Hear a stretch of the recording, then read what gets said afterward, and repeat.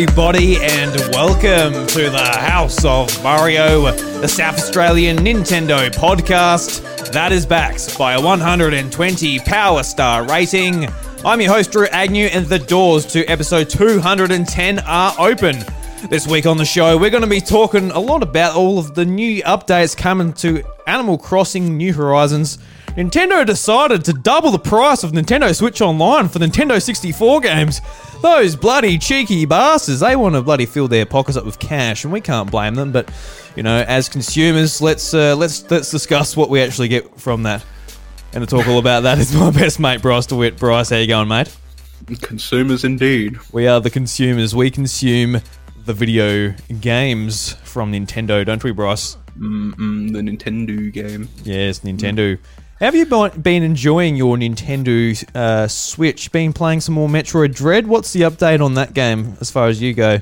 Oh, finished. Finished. Very nice, my friend. Yeah, not 100%, but I finished. Yeah. Very cool, very cool. I'm still early days. I've only had some light play sessions over the week. Yeah, I know. Bloody amateur over here. Amateur hour. Amateur hour at the House of Mario. Yeah, well, I'm sorry about that, everyone. But, you know, I'm enjoying it so far. I'm getting stuck a lot. Did you get stuck much? Yeah, absolutely, yeah. It's a Metroid game. You're meant to get stuck. Yeah, I assume that. It just still makes me feel stupid. I'm like, no, all right. I'm like, oh, well, I'm looking at the map, for 5 minutes. I'm like, all right, I'll just maneuver myself down there. Then something blocks me. I'm like, oh, I'll shoot around a bit, and I can't find my way. So I go back, and I'm going backwards and forwards. I don't know what I'm bloody doing.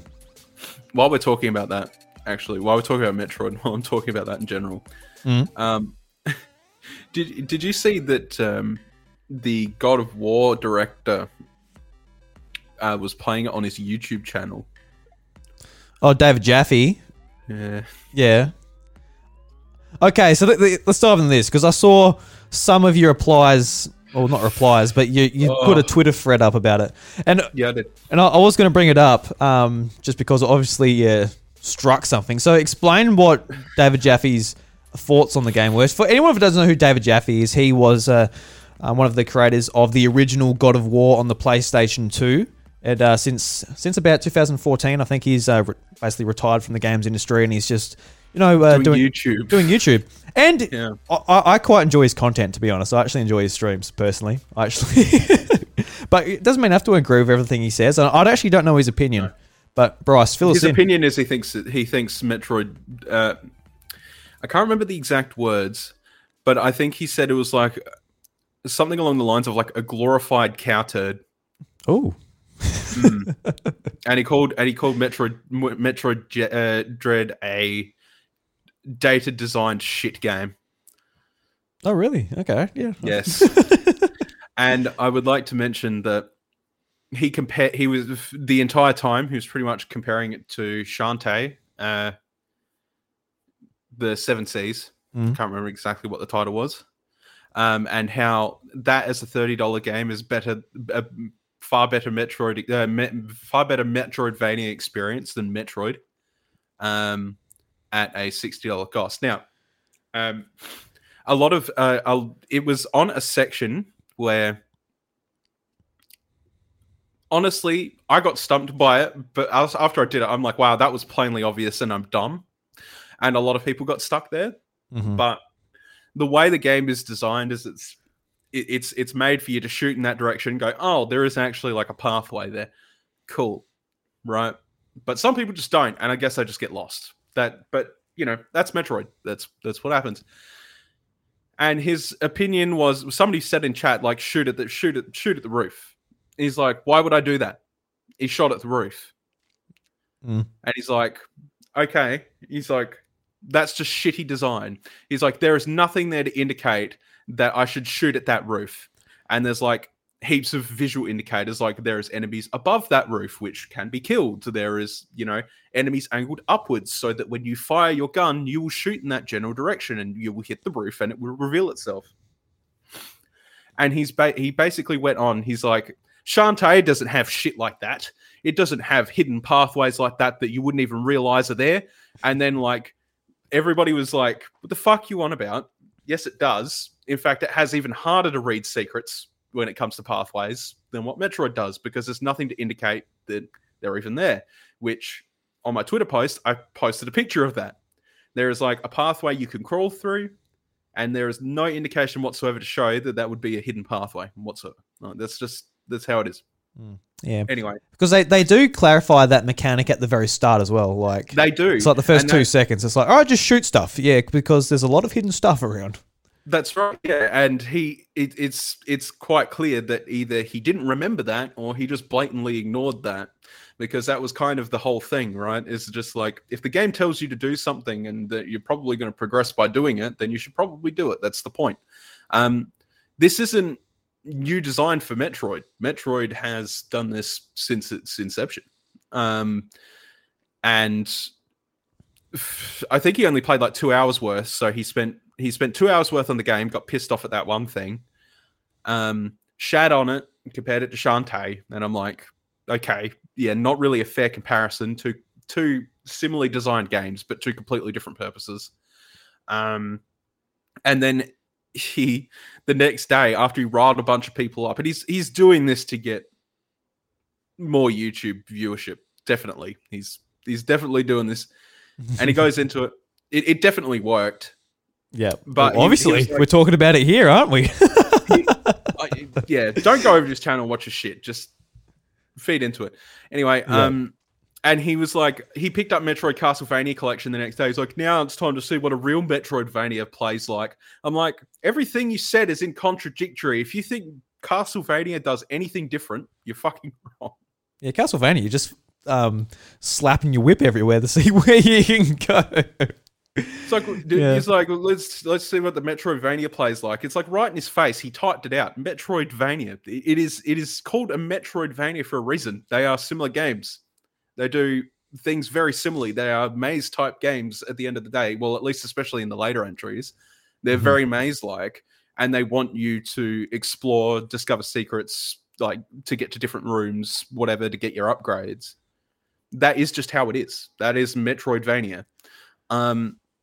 So to say this is what a Metroidvania, this is what a real Metroidvania is like, when literally everything you're doing is omnipresent in an actual Castlevania game as well as a Metroid game, and just shitting on it for the sake of being like, oh, it's the new popular thing, we're just gonna fucking like, you know, whatever. Yeah, it's crap, man. It's crap. Yeah, I see like a lot of people are like over the moon about this game, and some people are. I was talking to Ash yesterday about it, actually just like, he's like, oh, it looks good, but it's just this bullshit how it's like a full price game. And I kind of want to push back on that mentality of that, like, you know, like I think like Hollow Knight, for example, that's like $17 and it's like a 40-hour game. Like that's tremendous value. There's no denying that. But there's also a lot of value in, say, Metroid Dread, which is an $80 game. And, you know, you can finish it in about 10 hours. But I think there's a lot to just like the quality of the overall game that's actually worth the cash. And I don't want to discredit like publishers trying to do this type of game because, you know, it's not worth $80 or whatever, and it's not going to be like enough for the publisher to actually bother to do it. And that's why like Ubisoft are always going for like, you know, big open world games, bigger, you know, so they've got like the season pass and all this stuff they can sell you.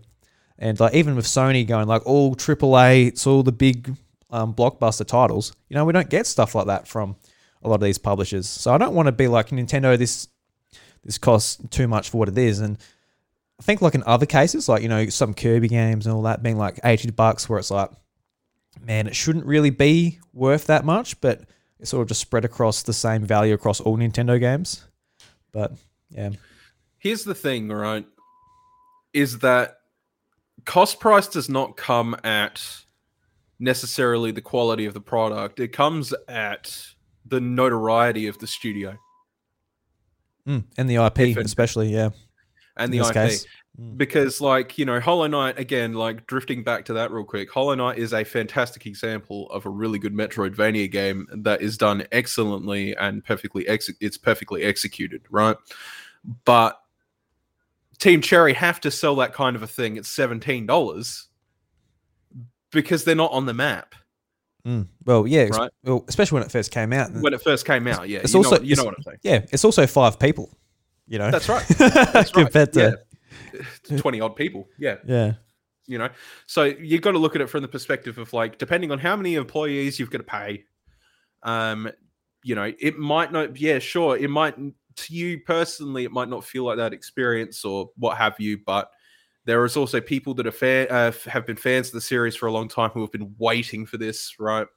To them, you know, $60 to $80, which is the typical price point for the game at the moment, is a good cost of entry to them. There's a lot of things, like especially with Hollow Knight, like Hollow Knight is a brand fresh new world. There's not much to think about in terms of like how it interlocks with the rest of the series or whatever. And they can do everything from scratch, which means that they don't have anything holding them back. Whereas like with Metroid, they kind of have to make sure that all ends are tied and, you know, stuff like that as well. So there's extra planning in that. There's always like little things that sort of make it up, right? And again, it doesn't matter what way you look at it. You could think it's a $60 game. You could think it's a $20 game, like in terms of like eyesight value when looking at it. But it does 100% come down to how like you're trying to get your game out there. For one, in the cases of again Hollow Knight, selling at a low cost price is optimal. That's how you do it. That doesn't necessarily mean that's the worth of that game. I would argue that Hollow Knight's probably more worth around the cost mark of about $40 to $60. Yeah. Being the game that it is. But if they don't sell it at $17, they're never going to get that notoriety. And obviously, selling it at $17 has gotten them that notoriety. So if they want to expand, go forward, charge more for a game later on, they can. They've done it. They've made it there. Yeah. Yeah, it's definitely like a big sort of discussion point just in general with Nintendo, especially with this game, Metroid Dread.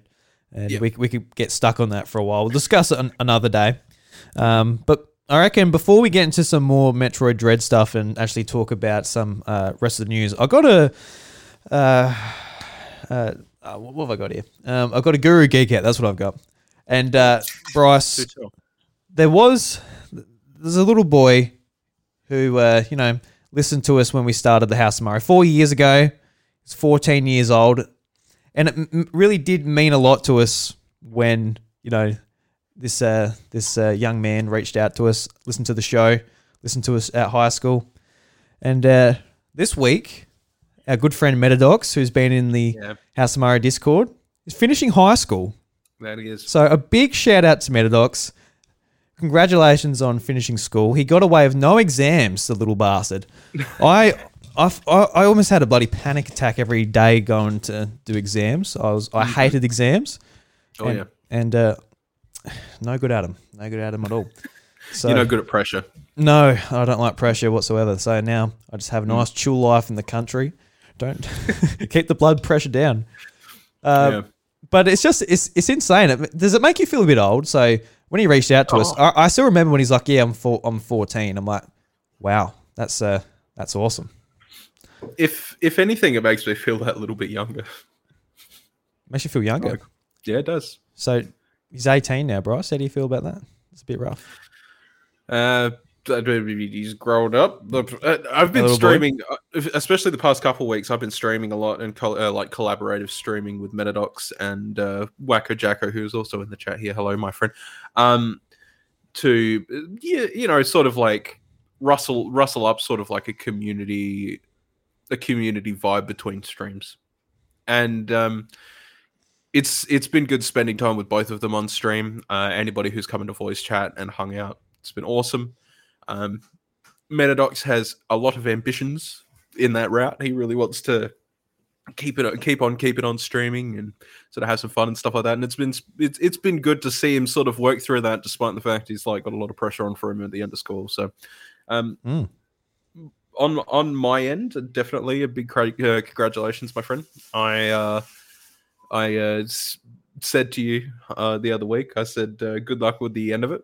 And obviously you're there now. Well done. By the time we see you next, we can officially buy him a beer. So we'll do that for him. Yeah. Because his birthday's in December. So we'll buy him a beer and say congratulations then in person, hopefully. He's in Adelaide, so we'll get there sometime. We will. So yeah, just a big shout out. Go and check out his brand new Twitch channel, twitch.tv/Metadox. Is that what he's got it as, Bros? Yes. METTADOX. Go and check it out. Fantastic stuff. I do enjoy watching. It's funny because like you're both streaming like the same match. I'm just like jumping between them all, like jumping into all the chats. Like, hey guys, hey. Yep. Gotta get that viewership. That viewership. Oh, who's going to win my viewership? Who's going to be my best friend? Who's going to? I know. I need the more view time at the moment. He needs the more followers. Right. He's got enough. He's got enough average viewers. Whereas I have the followers, but don't have the average viewers. So I need the average viewers at the moment. Interesting. Well, I can't give him any more follows. I can give you more watch time. That's right. I can give you that watch time. You'll be able to do that this week because it's Sora week. Yeah. We're playing a lot of Smash. Yeah, I'm very excited about that. So, obviously, at the time of recording this, we do not have Sora. When you're listening to this, Sora will be available. We will be playing it throughout the week, and then we'll report in next week about that floaty Disney boy in the Super Smash. Floaty Disney boy. Floaty Disney boy. I'd also like to mention that Wacko Jacko is bragging in the chat that he has both the viewership and the followers. Stop bragging, my friend. All right, Wacko Jacko, what the fuck, mate? That's a bit rough. We got Bryce and Meta here trying to make a career, feed their families off of streaming, and here you are just bringing them down. That's just too bad, mate. Coming in with the hard facts. Nah, they're just facts, man. I'm sorry, Bryce. It's just he's got the facts. Love you, Jacko. We do. All right, Bryce. Without further ado, let's jump into the news and start off with the Animal Crossing New Horizons update. I'm excited to talk about this, so let's get into it. Oh boy, yeah. Oh boy. Woohoo! Yeah! Pika, pika! Is that all? I fight for my friends. Yahoo! My body is still. So a couple of days ago, we got a Animal Crossing New Horizons DLC update, sort of a Nintendo Direct focused all about Animal Crossing, and it was a doozy. The Animal Crossing community was very, very happy, which I'm stoked to see, because like I think they've been feeling a bit rejected in the past. Just like the updates weren't exactly what people wanted for the game, and a bit small. I think the last big one was like all the Mario sort of items coming to the game. And that was like at the start of the year. I can't remember the timeline. They're still accessible, right? I believe so. Yeah, I don't know why they wouldn't be, but I don't know. I never got them, I don't think. No, that's good. It's just because like I am thinking about going back, but I'm thinking about raising my island to the ground and restarting fresh. Mm-hmm.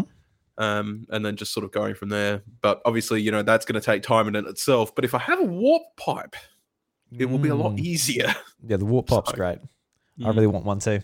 Yeah, so I actually did go back to New Horizons. I'm like, just brand new Switch OLED. It looks great on the OLED. So I'm like, yeah, it's just an excuse to play a colourful game on there. And it's kind of what I need at the moment. Just like pick up my Switch and play a game where it's not like I've got to progress through a story or whatever. Because at the moment, like, if it's by the time I'm wrapped up, it's like 8 o'clock.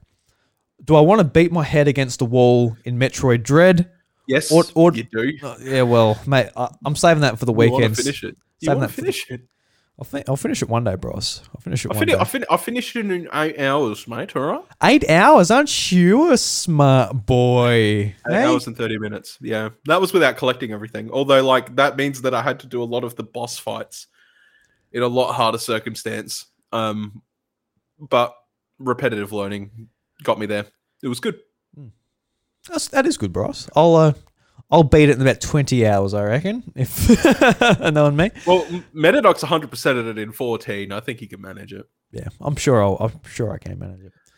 All right, so let's go over a little bit of the stuff in the Animal Crossing Direct. So Brewster will open a cafe in the museum where you'll be able to catch up with your villagers and other significant characters from the Animal Crossing universe. You'll be able to also have tea with your friends.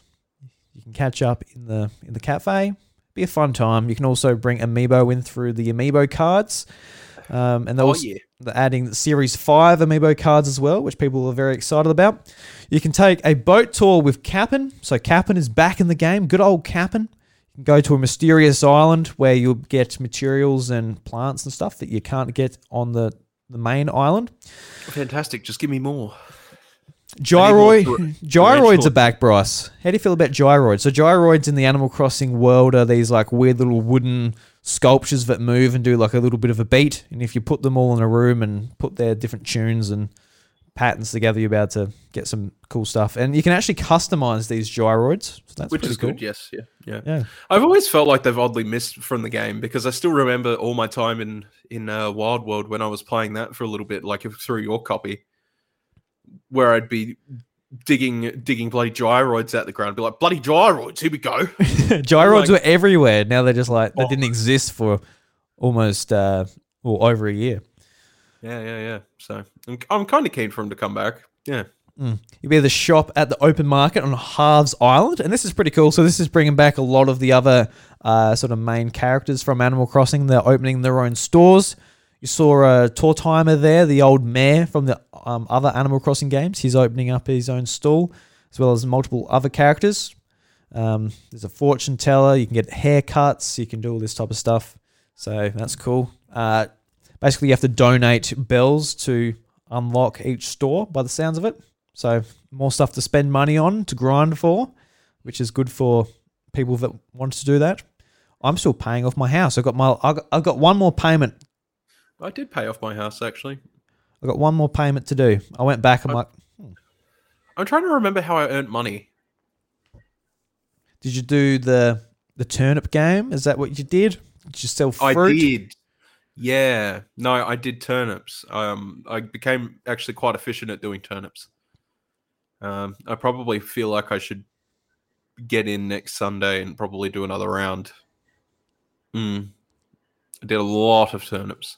It's that was the thing, right? It's like,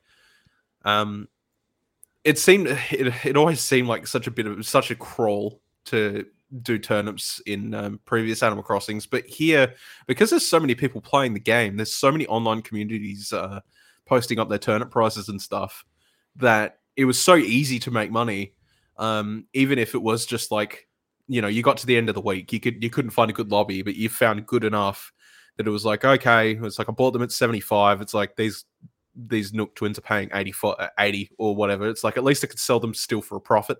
So no matter what, you were never losing, like ever. It was really good.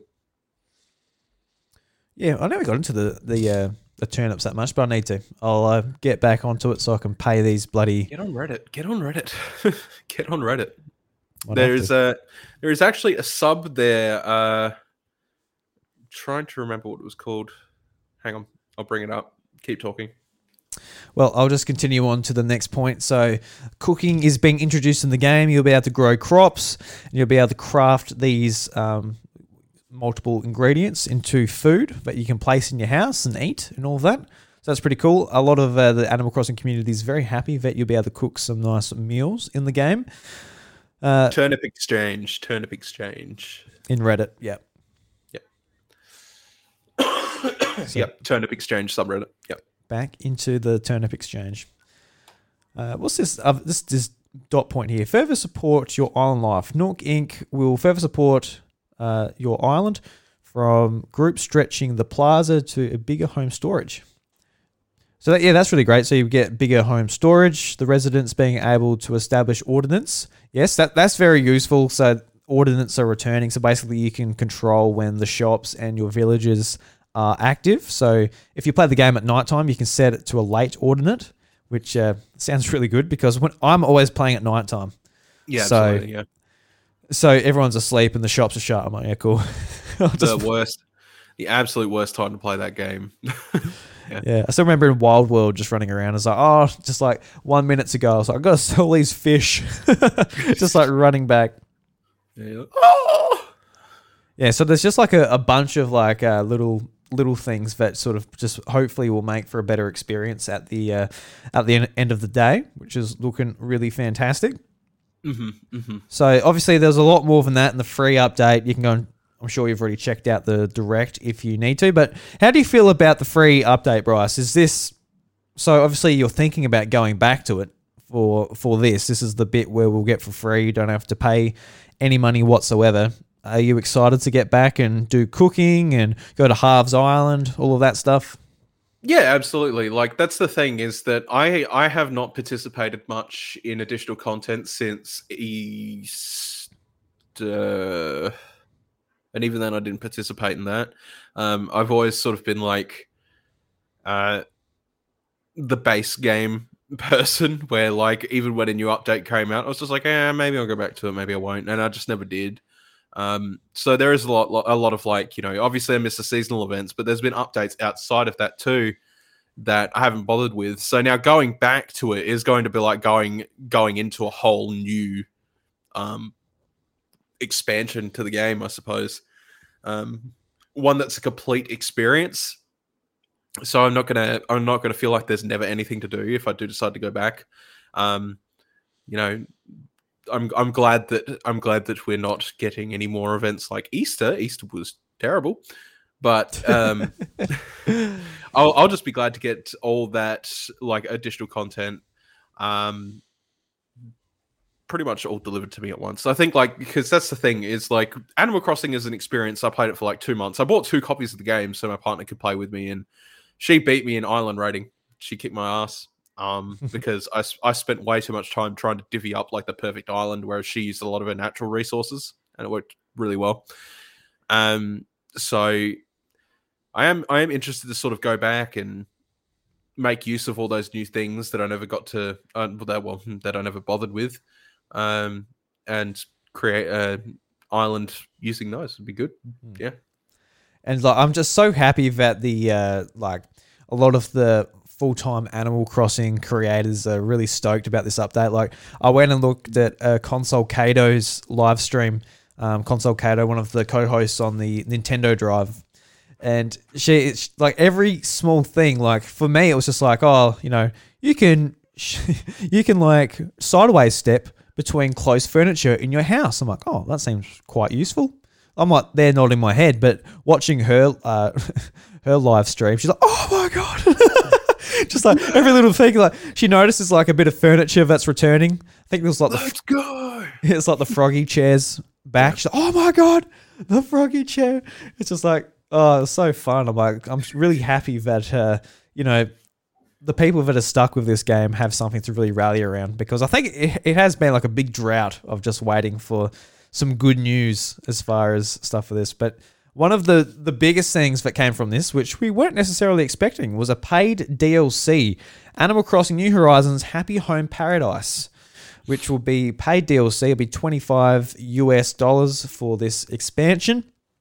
And in this expansion, you can work with Lottie as a member of the Paradise planning team. So basically, you'll be able to go into houses and make the dream home for particular villagers. They'll let you know what they want, whether they want an arcade or a sports center or whatever they want. And you'll be able to use a big library of pre-existing furniture to make their dream home, which seems like a lot of fun. I actually quite like the idea of the 3DS game, the spin-off game. Happy Home Designer. Happy Home Designer, yeah. I actually quite like the idea of that. I never really played it much. I got it secondhand, like when EB Games was clearing out 3DS games, and I never got around to going back to it because it was years after the game actually come out. But I did play. I remember one year at PAX. Must have been 2006. Yeah, it was 2016, I think, like before the Switch is out. And I didn't have much to do at PAX. I just wanted to sit down, so I went to Nintendo's booth and I sat down on 3DS. And I just like got Happy Home Designer out and just at the booth there, and I was there for like half an hour. I was enjoying it, just putting together a house. So yeah. I think bringing that sort of mechanic into this and actually having it a part of the actual Animal Crossing game and giving you a reason to do it, to feed back into the actual real Animal Crossing experience is a great thing. So I'm looking forward to doing this. You also be able to remodel these buildings as well that they have on the island here. So you can like design a school, you can design like a garden and stuff like that. Just put together like, just really use your like, I guess like your creative flair to design some particular environments, which is pretty cool too. So you'll get rewards for that. What else we got here? That's pretty much it. As far as like the DLC goes, it's pretty meaty, and it is, yeah. So I'll be picking this up. Do you reckon I'll you'll be be getting into my online subscription. You'll be getting in the online subscription? Very nice. So let's move on. Let's move on to that because I don't know how much we have to say about the DLC until we actually get to play it. That comes out. It all comes out on the 5th of November. So we'll be digging into that once we get the opportunity. But just randomly, we didn't really expect it here, but we got more information about Nintendo Switch Online, the expansion pass, or the expansion pack, sorry, which will offer you Sega Genesis games, Nintendo 64 games, and confirmed here, we'll actually get access to the DLC, a part of that extra subscription. But the pricing, now this has been a doozy, Bryce. This is really interesting. I missed the initial live stream of the direct. It was 1 o'clock in the morning here, so I wasn't staying up for that. That wasn't going to happen. But I read the press release. I'm like, I'm just going through new furniture, this. I'm like, yeah, cool. I'm going to watch it at the end of the day. I'm not going to be too worried about it. And I just see Nintendo Switch Online. I'm like, $60. That's bloody doubled. So going back to a conversation we had before, Bryce, we were expecting about a $10 increase going to this expansion pack, and not quite. So in the US, it goes from $20 to $50. So it's a $30 increase in the States, whereas in Australia, it's a $30 increase as well. So it's just doubled for us. 150% more in the US. So they actually got screwed over worse than we did. They did. Be interesting to work out how much is $50 in Australian? As we say on my stream, we could always ask the all-knowing God. Hey Siri, how much is $50 in Australian? Put up to the microphone as well. Oh, I can't because she's on silent. $67. Jesus Christ. So we're getting a better deal over here in Australia. So if you want to save $7, come to Australia, mate. You'll get a nice little discount on that Nintendo Switch Online. Yep. So yeah, it's got a few things to it. So obviously, just like the increase is ridiculous for Nintendo 64 games and Sega Genesis games. But where the interesting conversation comes in is just the idea that they're offering DLC for Animal Crossing, a part of this. And people came to the conclusion are they going to include all first-party Nintendo game DLC with this pass? But Nintendo never said anything. They didn't say anything like expect more content in the future or anything like that. They just said this is with this particular tier of the subscription. So I'm inclined to believe that this is a one-off, but there's been a big conversation around, just more DLC being a part of this. And that's where it could be a really great value because now the price is very similar to PlayStation Plus and Xbox Gold. So it's got to sort of stack up amongst them. And with PlayStation Plus, you get access to, some pretty great games and sometimes they're brand new games as well. And Xbox Gold, you don't get very good games with that, but that's because they've got Game Pass and there's a lot more sort of reason to include them with that other subscription. But what do we think about including more DLC? Do you think it will happen? Because they would say if they plan to release more. No, I don't think. I think this is a test trial run. I think they're waiting to see how many people actually get use out of it for Animal Crossing, and then they'll probably make their decision from there. I think this is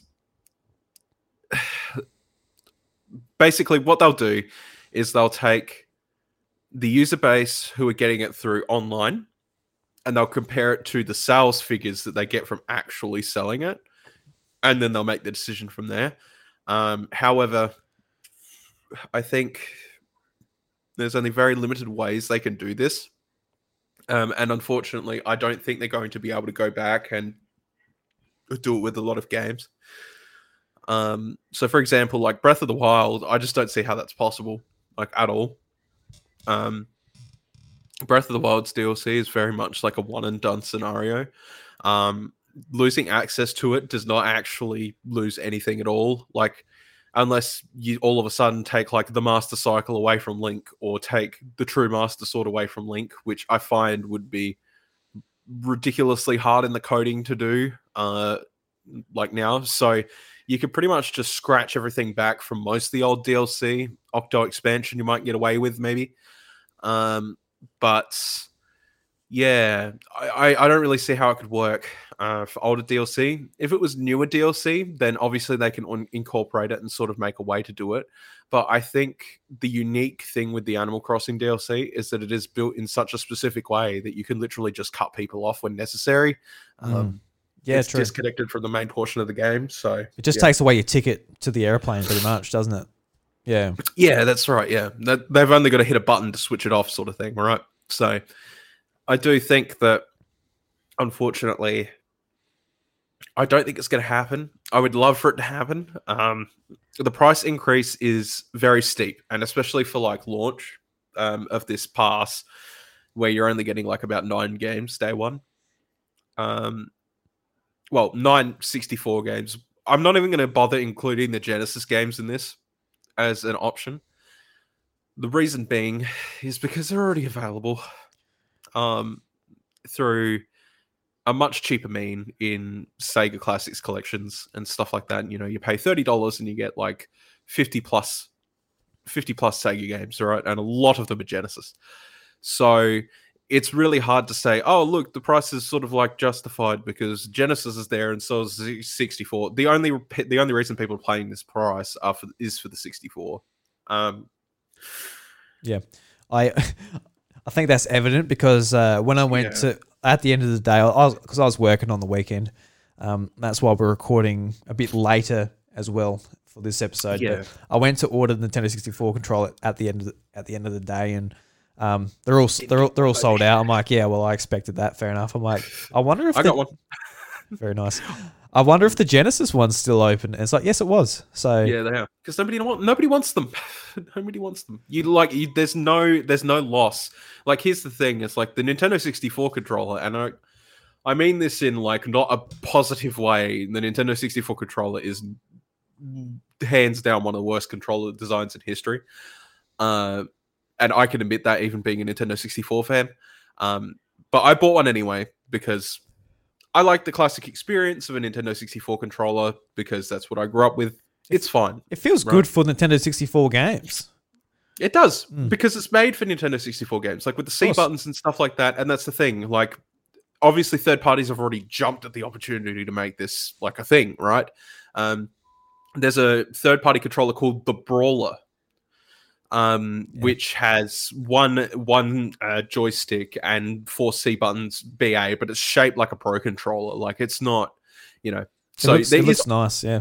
It does. It looks very clean. Looks better than the N64 controller. However, I am a sucker for anything Nintendo 64. So that Nintendo 64 controller is mine. I'm going to buy it.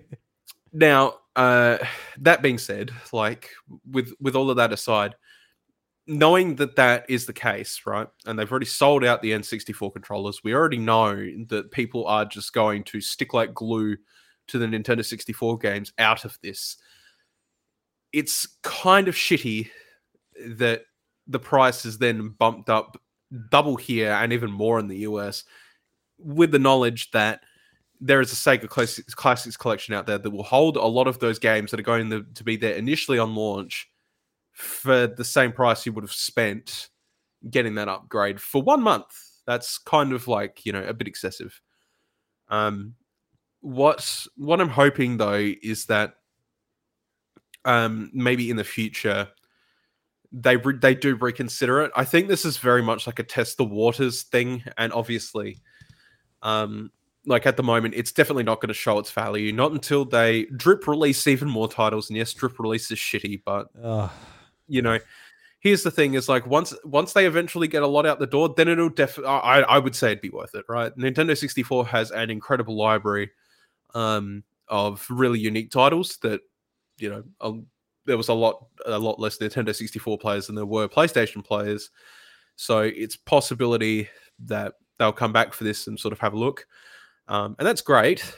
However, what has me primarily concerned is knowing that all the the DLC from Nintendo's catalog isn't going to be compatible with this service.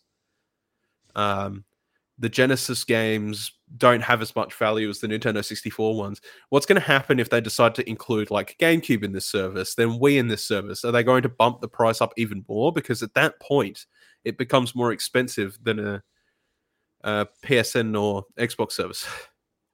And that's obviously a huge deal. We don't want it to be more expensive than them. It's already sort of gone too far. But you know, part of me would also like to see that because of the way that they're doing this, like you've obviously got your NES and SNES games at base. I think they'll always be at base because it is kind of just like, you know, they are standard Nintendo history. But I would like to see maybe in the future that, say, like you have the next tier up and then you can pick from like 64, GBA, Wii, GameCube, for example, and then you can pick 2 there. Right? Or you could choose to go up a 3rd tier and pick up another 2 there, you know, sort of thing. So that if the price is going to go up, at least you can sort of get what you want out of it, because nobody cares about the Genesis games, like, at all.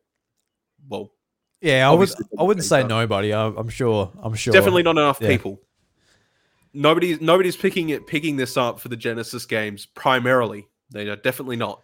Yeah, I really wish they just opted for Game Boy or another Nintendo platform. I know like there are some, well, there's a lot of Sega fans out there, and they're probably stoked that they can play Golden Axe and stuff online with friends. Like, and to be honest, I'll be diving into the Sega Genesis collection. Like, why not? You know, I'll have it because I will be buying it. I'm a sucker. You will be too, you know.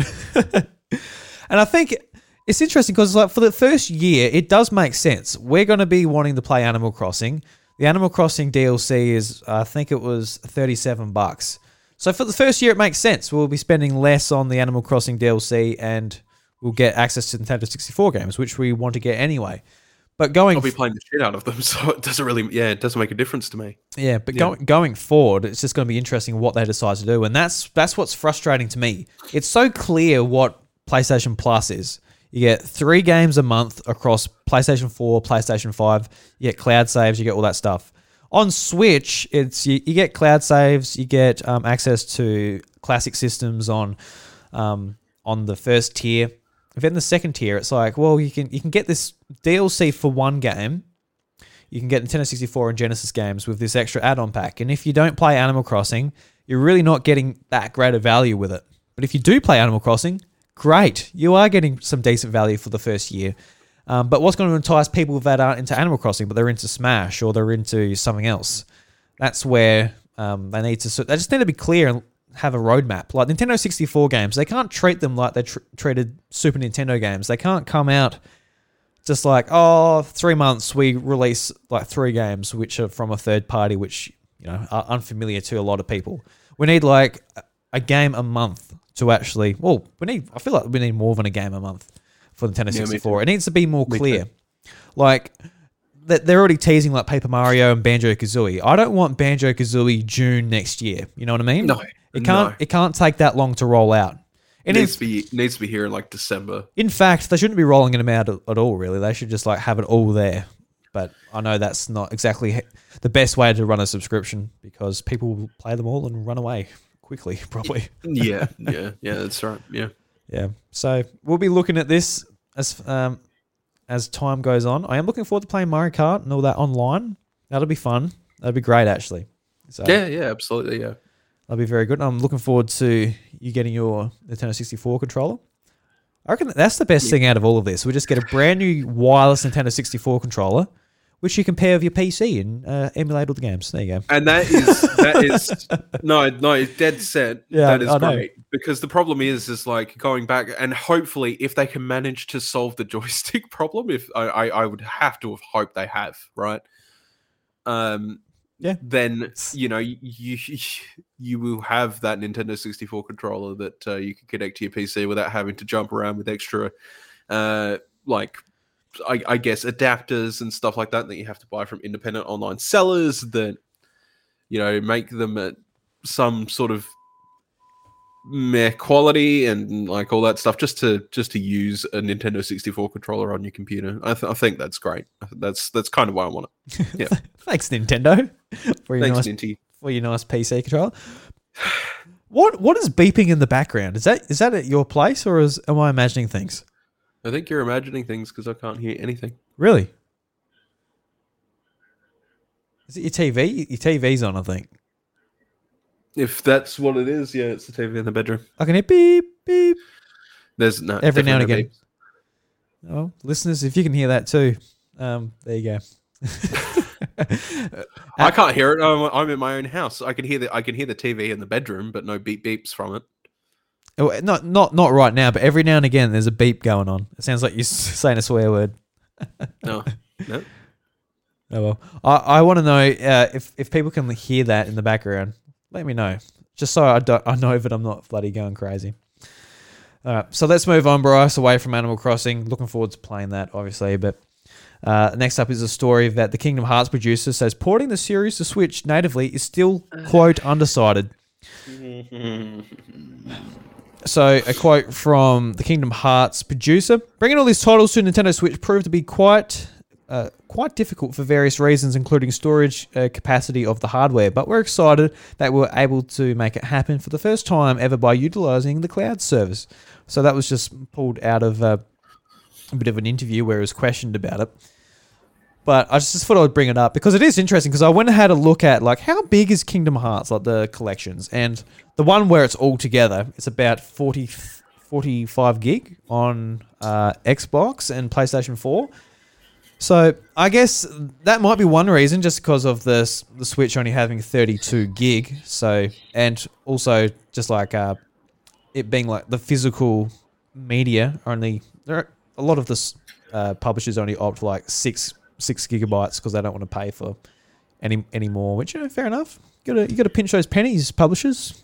Kingdom Hearts won't make you any money, so don't worry about that. But that could be just release a it as potential digital reason. then. Who cares? So, like, there is like it just shits me. It shits me. I hate cloud versions. I hate them so much. Like, and especially in this case, like a lot of these games are from Vita or are from the PS2 or like, why? Why bother? Yeah. Why bother? Why bother? Just I don't care if it's download. Like, I don't care if it's digital download only. Who cares? Who really cares? Just if you're gonna do it, you might as well just do it properly. Don't half-ass it. Like there's been a lot of exclusive Kingdom Hearts games on Nintendo consoles for years. Why is it now all of a sudden a problem? I don't get it. Yeah, it is frustrating, just like how they opted for the cloud version, because we won't even have the option to play it anyway, being in Australia. No. I did try xCloud the other day. Yeah, it worked. It worked all right for the opening cutscene of Forza Horizon. When I went to play it, it's like, it just wanted to kill itself. So Yes. it's like, oh. I'm like, oh my god, it's working flawlessly until I actually like press a button. I'm like, Right. Anyway, did you hear about the Mercury Steam sort of, I guess, fiasco with not Yeah. including the stuff in the credits? Yeah, this is a bit scummy.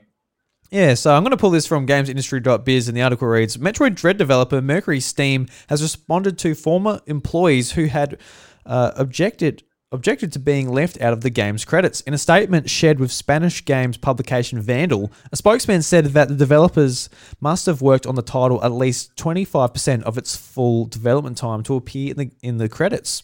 The spokesman added that occasionally expectations are made for exceptional contributions. Vandal reported that several employees had voiced their concerns over not being included in Metroid Dread's credits for the past few days. Senior 3D artist Roberto said on LinkedIn that he worked on the game for 8 months and wasn't credited. He added that he had recognized quite a few assets and environments that he worked on in the final game.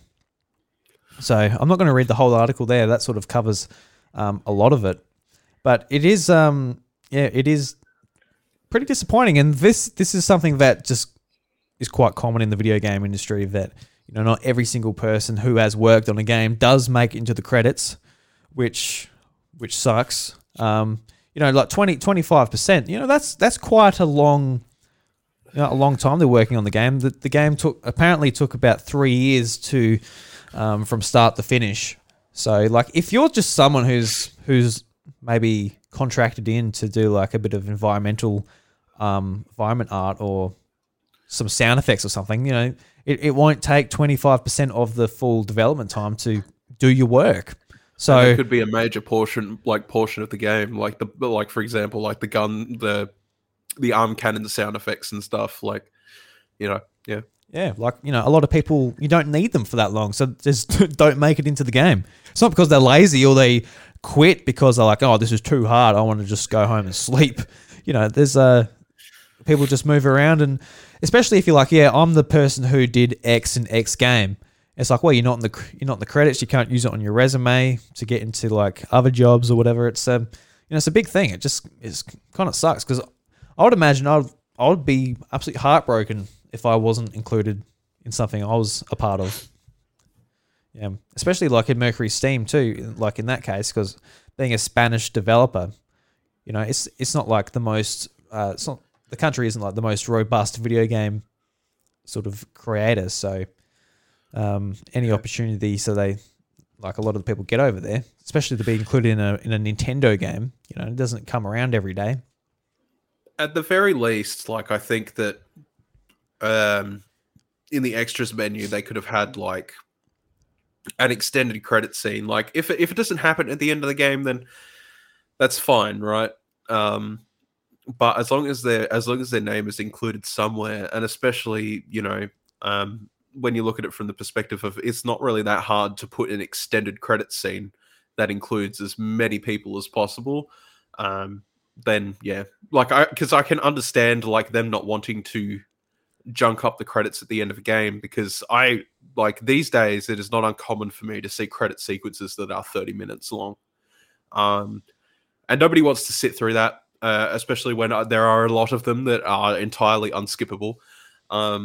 So fair enough in that case, right? But I think it's important that their name is there somewhere in the game, and if that it requires a extended credit sequence, then yeah, why not? Yeah, something I feel like they need, but it'd be interesting that like their reasoning. Is it like something very simple, just like, yeah, well, there's people here that worked on it for a long time, and it kind of sucks that people can make it into it so easy by coming in. It's like, is that their reasoning, or is there something more sinister? No, I don't think so. But I think the problem is like, especially with modern game development, again, like I said before, is you know, these credits are starting to get stupidly junked up. Like Final Fantasy 14, I want to take as an example, right? That's an MMORPG. Obviously, there's a lot of people that work on a game like that. Mm-hmm. But you know, as much as the credit scenes are skippable, yep, are skippable, but they come at the end of every expansion, and it's getting to the point where those credit scenes, like if you want to watch through the entire thing, without fast forwarding at normal speed, like it's starting to take 30 to 45 minutes. Like it's a lot of people to go through, right? And they all deserve it, right? They deserve to be in the credits of that game. That's 100% certain. But I can understand it for developers. Like, we don't want to like enamor our audience with like this person contributed like one sound effect for this enemy death that you see once in a game, for example, right? Fine, fair enough, but they still need to be in there somewhere. They did contribute to the project. So having that extended scenes, I think, extended credit scene would actually alleviate a lot of that problem. Yeah. Hopefully it's something they do going forward, because maybe it's something they didn't think was that big an issue. You know, it's just the credits for the, I guess, like the main team that, you know, works full time and sticks around and isn't on contract basis. But maybe people voicing their opinions like, oh, well, we will include like an extended section. I think the lesson is that times have changed, right? With what I said earlier, and you know, having way more people working on a project these days, I think it was just common courtesy practice back then with smaller teams to be like, well, if you didn't contribute like 25% to a game, then were you really a part of it when the team is like 10 people or, something like that. But obviously, like with contract work and stuff like that these days, it could go out to so many different people. It's absolutely ridiculous the reach of like being involved in a video game is now. Like with voice, you think back to like the NES and SNES was like minimal voice acting. Like sometimes there would be like some really bit crushed voice acting or like what have you. It's not like that these days. It's all high production, and a lot of people are involved in high production. So yeah. I think it's important to a lot of these people, especially now, because it does take that extra effort. Yeah, and just like the nature of Metroid Dread being a Switch game, like there's probably like a lot more people rolling through and doing like little bits and stuff that they didn't have to do for the 3DS games. They were responsible for the Castlevania games on 3DS, as well as obviously Metroid Samus Returns on 3DS back in 2017. So this game is probably like a bigger undertaking as far as just resources go and getting people on to make the game. Yeah. So, moving on to some more Metroid news. This is from Nintendo Life. Metroid Dread's UK sales momentum points to a big moment for the series. And just so I get everything, I'll make sure I'll read the article from Thomas Whitehead. Make sure you go and support Nintendo Life. So the article reads, though it will take a number of weeks for sales figures to come through globally, it would seem that Metroid Dread has started strongly, driven by an extensive marketing campaign from Nintendo and a lot of positive word of mouth online. UK sales have been some of the first to come through, and though I failed to get past the multi-platform titles like Far Cry 6 and FIFA 2020, Metroid Dread's weekend more than likely made it the IP's best opening in the country. When factoring in eShop downloads, at the time of writing, it's number one on the UK and US eShop chart. As you'd probably expect, especially since there's not too much coming out at the moment. The series hasn't historically been one of Nintendo's most successful, with its influence and cultural impact outweighing actual sales. However, perhaps Dread can turn that around thanks to a combination of its quality and arriving on the hugely popular Switch. Yet the sales data and where Metroid games stand in the bigger picture is interesting. A new report from GamesIndustry.biz focused on the UK market is a fascinating read from that perspective. It's well worth a look at as it goes through the sales history of the series in the UK, given the insight into when the IP was closest to the major breakthrough, and showing that in the UK, at least, the series' iconic standout Super Metroid performed pretty poorly at the time. This is arguably because at that point, the Sega Mega Drive was pushing the Super Nintendo hard in the UK market, but that's interesting to see. Below is an excerpt from a report related to the last 5 years of the franchise and a turnaround with Mercury Steam's effort on Dread and previously released Metroid Samus Returns. Quote, when Metroid did return in 2016, it was another controversial release, Metroid Prime Federation Force on Nintendo 3DS.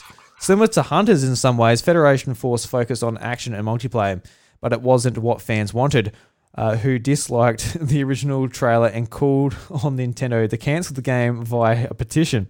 It received average reviews and didn't even chart in the UK. Outside of NES Classic Metroid re-release, Federation Force remains the UK's worst-selling Metroid.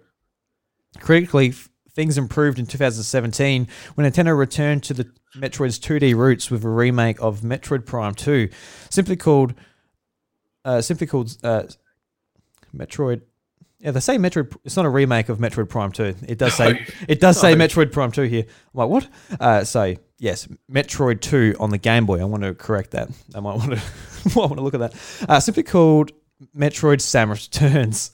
The game was made by European studio Mercury Steam and was very well received by critics. Unfortunately, it launched very late on the 3DS's lifespan and the Switch launched 6 months earlier, and the sales for the game were low, but it outsold the game on which it was based and even sold better than Metroid Zero Mission.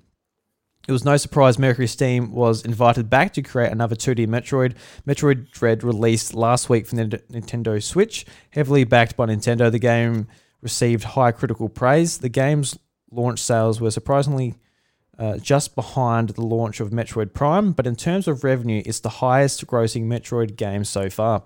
Indeed, Metroid Dread, after just 1 week, is already the 8th best-selling Metroid game and the 6th in terms of revenue. It has already outsold Samus Returns, and that's without including the game's digital download data. And yeah, I'll end it there. But it's we've got very little information at the moment, sort of the UK. The UK always seems to come out with their sales information just fair bit earlier than the US and the rest of the world. But I think I did expect Dread to do quite well, especially just being on the Switch. I think a lot of Nintendo series have had their most success on Switch, whether it's Pikmin, Super Smash Brothers, Mario Kart is already approaching. Has it beaten Wii yet? If it hasn't already, it's definitely going to. So yeah, a lot of Nintendo series are going to beat it. But just for Metroid, it didn't have too high a bar really set for it, to be honest. So yeah. I think it's going to absolutely smash it, and I think just like even with Dread, it's made such a big splash. It's going to be so interesting to see what Prime 4 does when that game releases. It's going to be massive. Just seeing all the hype for Dread, let alone the big sort of third-person shooter. Yeah, it is definitely something that's sort of weighing on my mind a little bit because Prime has the potential to become. I mean, they're probably a first-person shooter, right? Especially if they do multiplayer and stuff like that.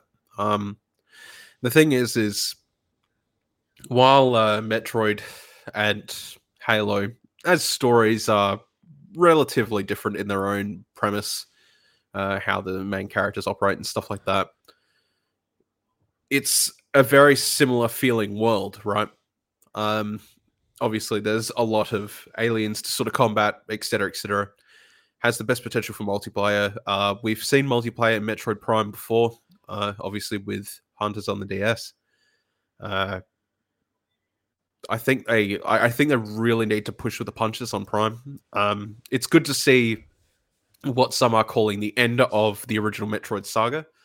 I definitely think that's probably going to happen if Prime can really kick off and become like the game it needs to be for Nintendo.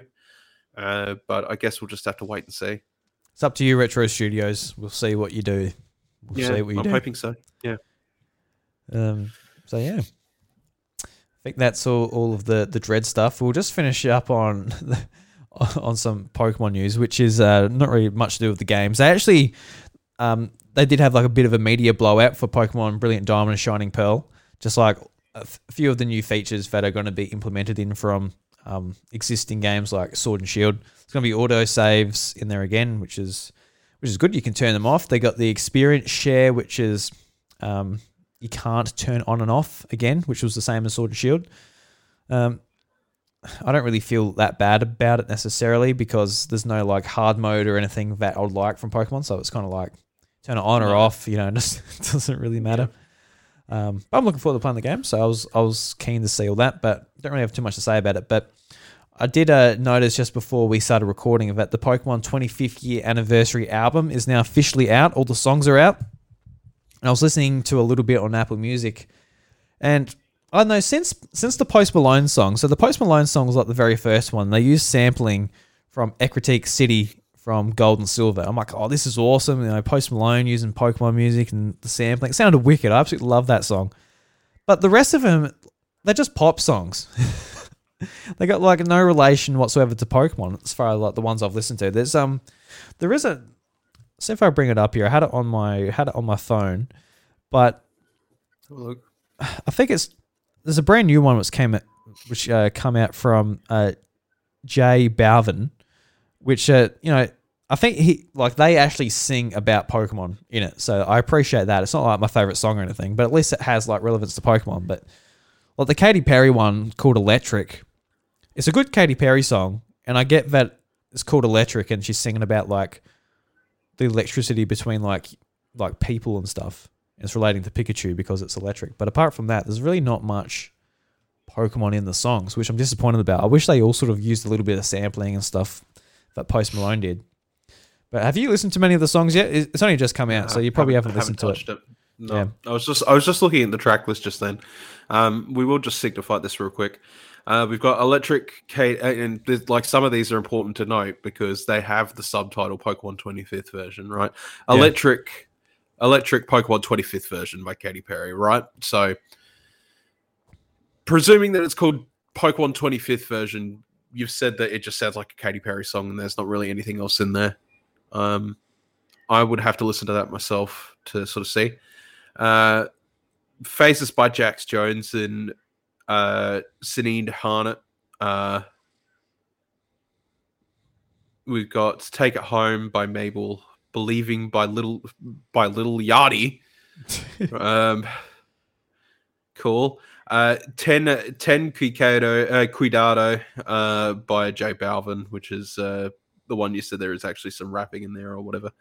Wonderful by Sin, Got 'Em by Vince Staples, Game Girl by Luann, Art Show by Tierra Whack, Only Want to Be With You, Pokemon 25th version by Post Malone, Reconnect by Yaffy, Daichi Yamamoto, and Amy. Take It Home, ZHU remix by Mabel, Wonderful ZHU remix by Sin and Zoo. Got 'Em ZHU remix by Vince ZHU and Trombone Shorty. So the names I know in this are obviously Katy Perry, J Balvin, and Post Malone, which I will add as well. They've also had some promotional Pokemon cards made up for them. Whether they're going to be released to the public or not is yet to be seen, but they have a Katy Perry V, Post Malone V, and J Balvin V card. They all look very good, and if I could get my hands on them, I would love to. But we'll just have to see where that goes. A Post Malone card would be awesome. I would love that. Yeah, it is a really nice looking card too. I really like it. But apart from that, like Little Yachty, I know, but only because memes. You know, because you're of memes, not his music. Absolutely, yeah. And Yeah. the rest of them, I don't know. So I don't know. I don't really know if they have any connection to Pokemon whatsoever, or whether they were just brought on to do an album. It's one of those things. I'll listen through it and actually like look up the lyrics and all of that, see what thing I can get. But it's all very like light references towards like themes. Like Katy Perry, she's not like, you know, Pikachu. She's not singing about Pikachu and how great its electricity is. It's like it's very much just based on something else, but you can lightly tie it back to Pikachu's electricity. But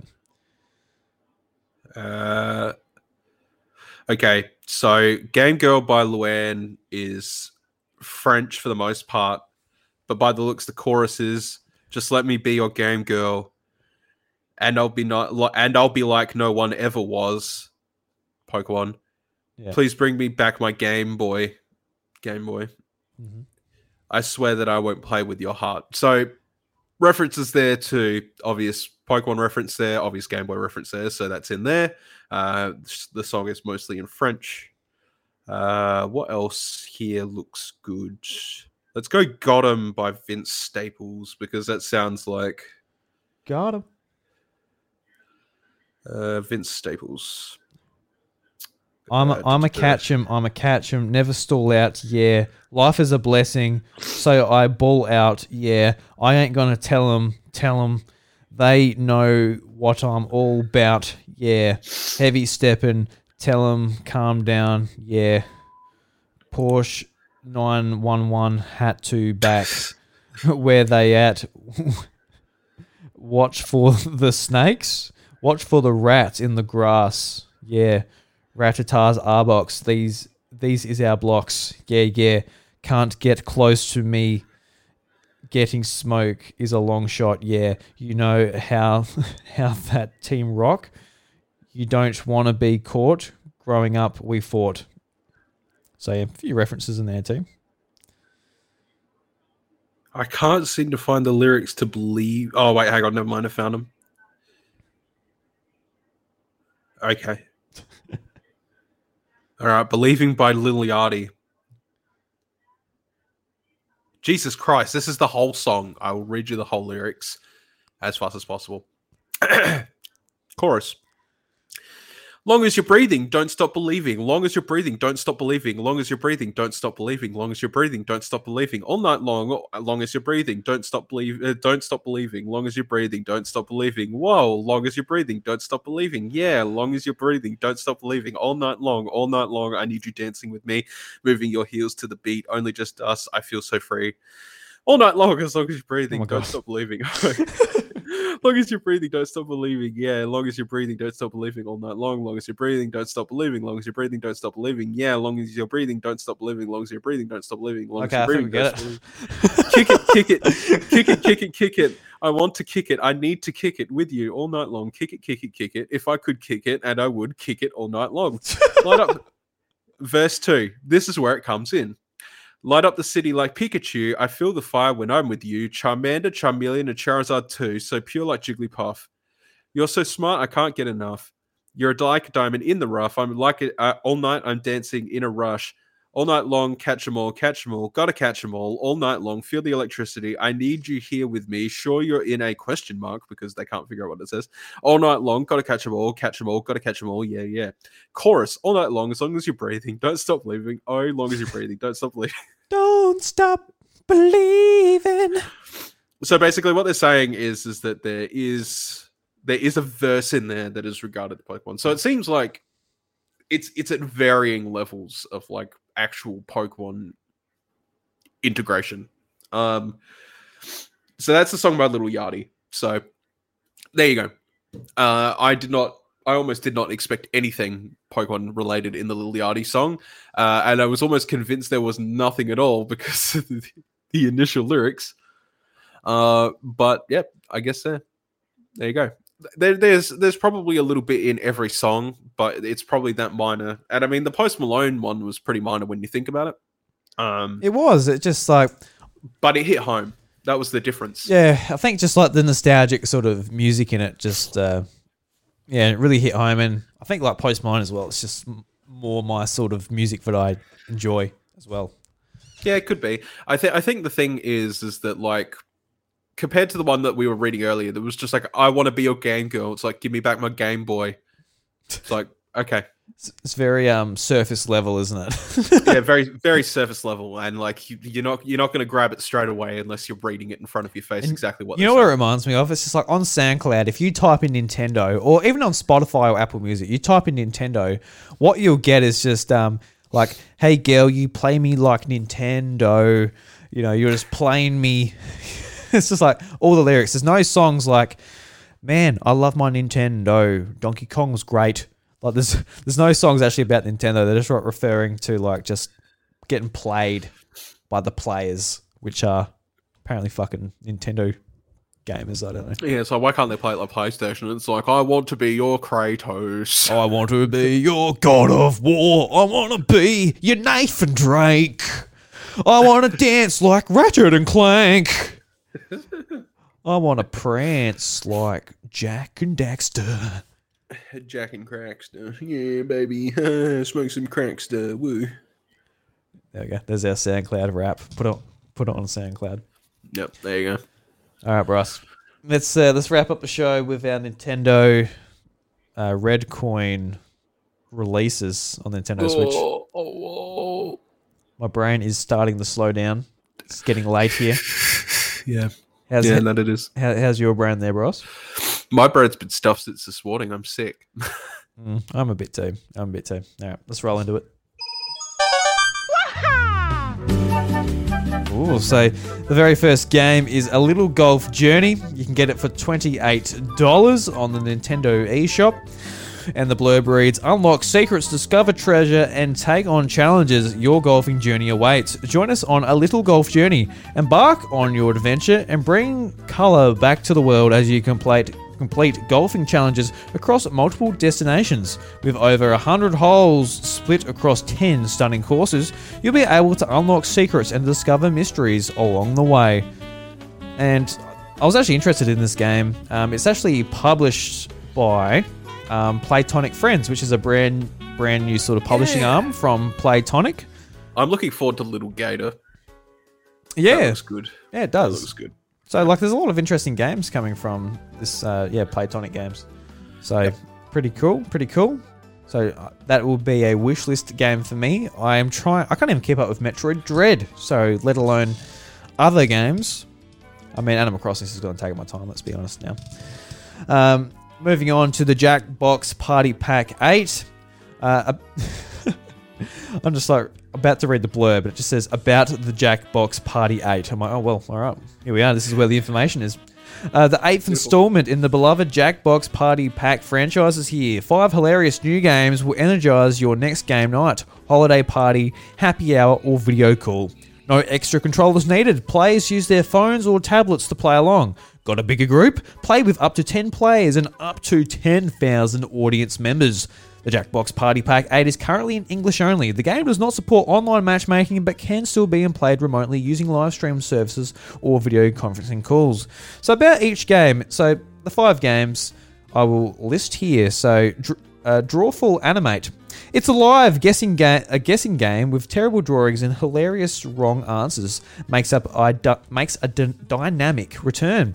This revamped title, players create looping 2-frame animations based on weird and random titles. So, yeah, Drawful has been in the Jackbox Party Pack for a while. It's always a lot of fun. You draw on your phone and create... What's Bryce doing there? What have you done? Almost dropped a million things. You almost dropped a million things. Almost dropped a million things. Oh. Just to hold some things hostage. Oh.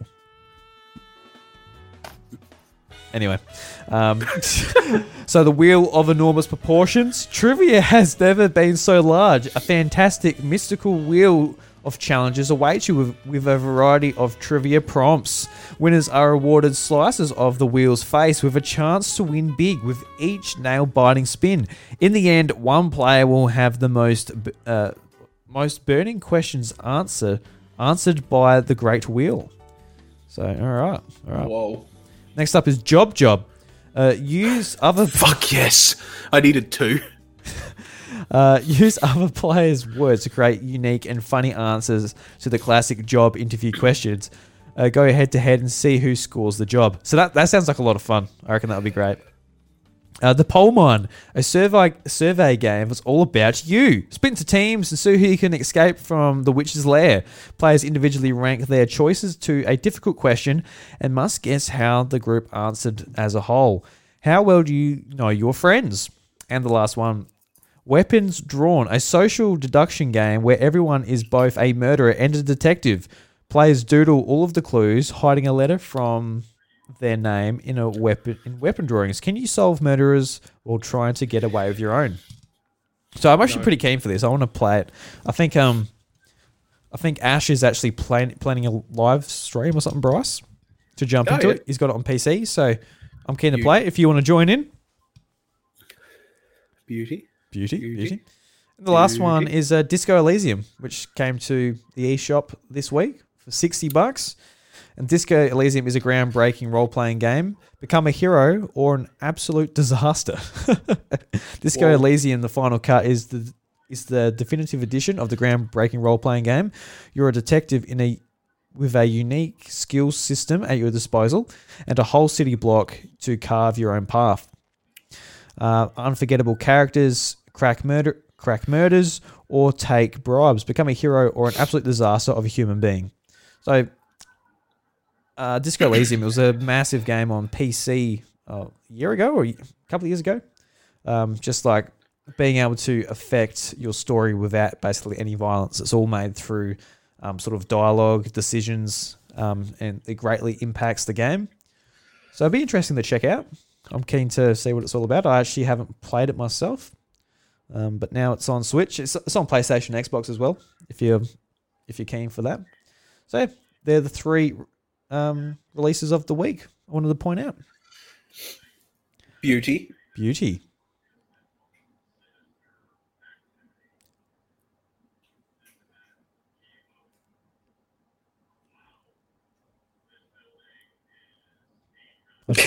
I was just gonna wait for you to crack. Sorry, everyone. There we go. Sorry for that pregnant pause there. But yeah, that brings us to the end of the show, Bryce. Anything you would like to say before we head on out? Yeah, providing this goes up. Is this going up tomorrow morning? Yes. It'll be up when the people are listening to it. If people listen to it, it's definitely up. The next few days, a few streams to point out.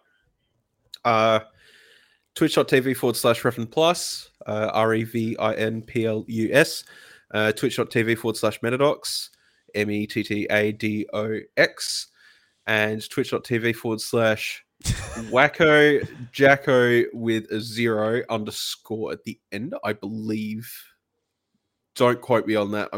I'll put it in the show notes. Go and check it out in the show notes. Yeah. The links. So to those it's Sora week this week for Smash. It is the farewell to Smash updates, pretty much, unless they're balancing, I guess. So we're going to be playing Smash all week again. So if you want to come in and play some games, jump in. Probably about 8:30 ACST is generally when we start. I know Wacko probably won't join in for all 3 days. In fact, I'm not even sure if both of those guys will play for all 3 days, but I will probably be playing all 3 of those days. Nice. So feel free to come and jump in. Tuesday and Wednesday, definitely. That's 100% the 2 days that I've made sure are going to happen. I may have an extra stream opportunity on Thursday, in which whether I stream Smash or something else will be another thing. But those 3 channels, please give them a follow, and hopefully we'll get to see you tomorrow night. Well, technically tonight when you're listening to this episode. Yeah, or 2 weeks ago. Who knows when they're listening to this? 2 weeks ago. Yeah, but even then, I'll probably still be streaming on that night. So come jump in. Yeah, sounds good. And everybody, thank you very much for listening to the House of Mario episode 210. If you enjoy the show, leave us an Apple Podcast review. That's all we ask from you. Thank you very much. Please. I need to feed my family with words written on the internet. We got a lot of kids here at the House of Mario, and we just need those reviews. I need my daily alphabetty. Alphabetty. Not even the spaghetti, just the alphabetty. Just the alphabetty. Oh well, it's time to close the doors, Bryce. I'll see you next week, mate. All right. Goodbye. All right. You don't want to leave. You don't want to leave the House of Mario. You want to stay here for a bit, do you? Want a beer? Yep. Yeah. Anyway, guys, until next week, the doors to the House of Mario are closed. Oh no! We'll catch you later. Bye. You just listened to the House of Mario, a South Australian Nintendo podcast. Be sure to follow the boys on Twitter, leave an Apple Podcasts review, and join the Discord server to be a part of the community. A big thank you to these legends who support the show on Patreon at the producer level: Alex Harding, Sam Hay, and DJ. If you would also like your name in the credits, head over to patreon.com/iDrewby and choose the tier that works for you. Until next time, we hope your day is 120 Power Star rated.